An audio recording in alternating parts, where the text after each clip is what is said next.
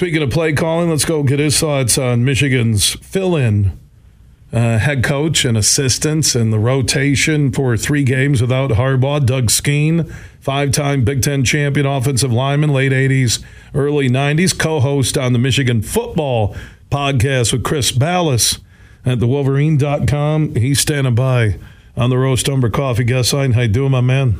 Hey, Bill. Good to hear from you. So you watched game 1. What were you expecting? What unfolded? And what did you take away from the Wolverine win?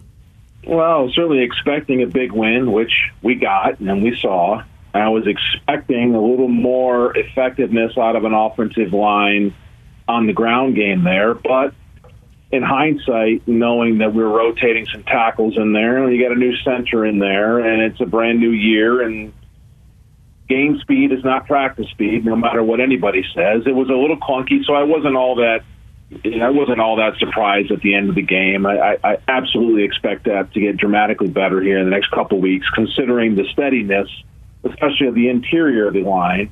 And even though they moved Barnhart over to left tackle, Trente Jones has played a lot of time at right tackle. So as they figure out the final rotation here in the next couple of weeks, I think that'll all smooth out. The running game will improve, and we won't have Corum and Edwards dodging guys at the line of scrimmage, having to make cuts when they're not supposed to be making cuts.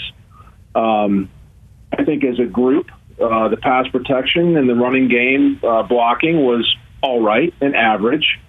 And I say those words with due respect to this offensive line, keeping in mind that they're expected to be one of the best in the country. So that's why I give them just an average score for week 1.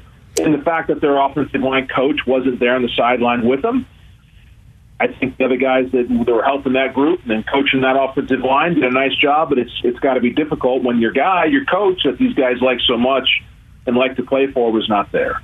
So I'm not too freaked out about that. The other thing that sticks out about the game, Bill, that we'll look back on is clearly we have a stud at quarterback.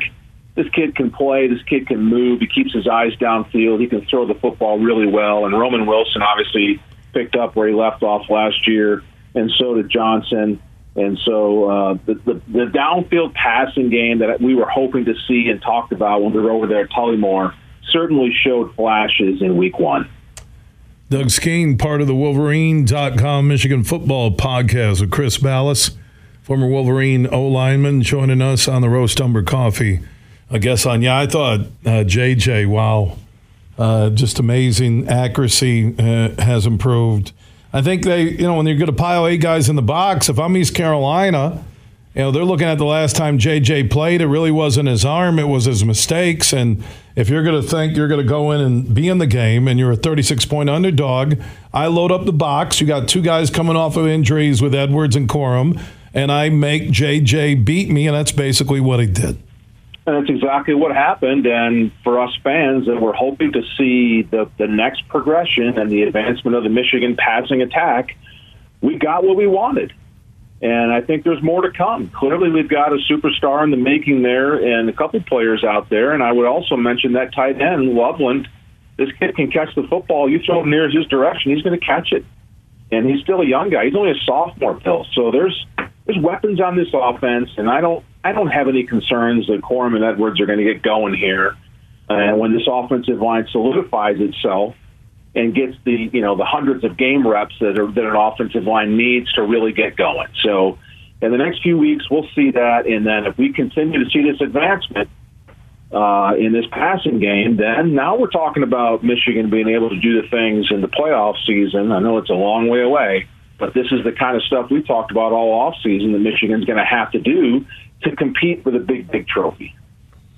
Doug, was there anything you saw where it really might be better week 2? You mentioned the line, but individual play or players where you're like, okay, I saw this coming, maybe just scratching the surface. Week 2, I could see more. Any of those names that popped out to you from that game on the Michigan side?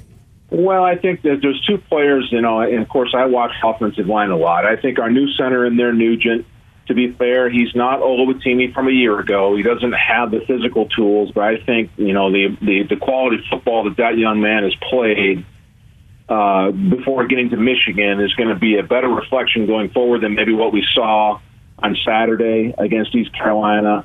And then the big Hinton kid there that came in and played at right tackle, he got bent at the waist a couple times and gave up a few pressures in pass protection. I read his comments after the game. He knows he's better than that. He's played better than that in practice. It sounds like he maybe just got caught up in the moment of being out there at Michigan Stadium in front of everybody in a live atmosphere. It is different. It is a little overwhelming at first. And so we're not going to kill any of these guys for their performance, but they probably should have been better than they were, and I think they will be better than what they were on Saturday. And I think when you look at the coaches poll, Michigan stays at number 2. A lot of fans, I think they wanted to see 60-0. Also, with the age of sports betting, when your team doesn't cover the point spread, I think there's some backhanded angst towards your squad when it looked like they were going to cover it. So a lot of variables. And when you don't have your head coach, you have a different guy in the sidelines. You don't have a position coach like you mentioned with the O-line. It's a different feel. And football is all about routines. Well, it's about routines, Bill. And when you're in that locker room, the coaching staff is included in your mentality as you take the field, even in home games. When not everybody's there and all the familiar faces that you've been training with since January and working with toward these moments on Saturdays, and your head coach is missing, and your offensive line coach is missing, and your tight end coach is missing, and you got these shuffling things going on, I would imagine that it can be a distraction. But I think with those things considered, this group and this team handled it just fine. And they went out and took care of business. So maybe the bettors aren't too happy about the way the final score ended up. But as a fan and as a former player, nothing happened on Saturday that makes me really, really worried. I just look at it and go, week one, the opponent is who we kind of thought they were. Michigan took care of business, but there certainly was some positive stuff out there when you start talking about, obviously the quarterback and some other stuff that happened. And we just kind of expect that all this other great Michigan football talent that we have on this field is only going to get better as in the few short weeks ahead. Doug Skene, former Michigan offensive lineman, 5-time Big Ten champion, late 80s, early 90s. Also a co-host with Chris Ballas on the Wolverine.com Michigan football podcast. The post-week 1 edition is up right now at the Wolverine.com. And let's remember this, like last year when we were complaining, and actually the quarterback change was happening. He's not showing a lot. They're not doing anything. Well, he's not going to show the playbook. You have games that you know you're going to win in East Carolina, UNLV, and Bowling Green. Maybe even Rutgers, who hammered Northwestern. It looks like they've quit on the school. So I'm trying to figure out, before you get to your big boy games, why show anything right now in week 1? You won't, Bill, and I'm glad you brought that up. Alice and I talked about that is one of the things that I think should temper everybody's, maybe concern about what didn't happen on Saturday. If I'm the coaching staff and Coach Harbaugh working with his staff to cover this game here, we didn't need to run the entire offense. It looked like a lot of base stuff to me, some pretty standard vanilla attack out there, and that goes on the defensive side of the ball too. I didn't see any exotic blitzes or any kind of hidden stuff and playing games on the edge to bring heat off the edge or anything like that. I saw some twists out of the Michigan defensive line. I saw a lot of one-on-one, and that's fully expected when you look at the roster that you're playing against and you watch their film and you know what kind of experience they have, and you line up your team against their team and you say, okay, fellas, we're going in with about a fraction of our playbook on both sides, and we're going to see how good we are at executing the fundamentals. And if that's the case, which I think it is, then the final score was probably a pretty good reflection of what we wanted to see.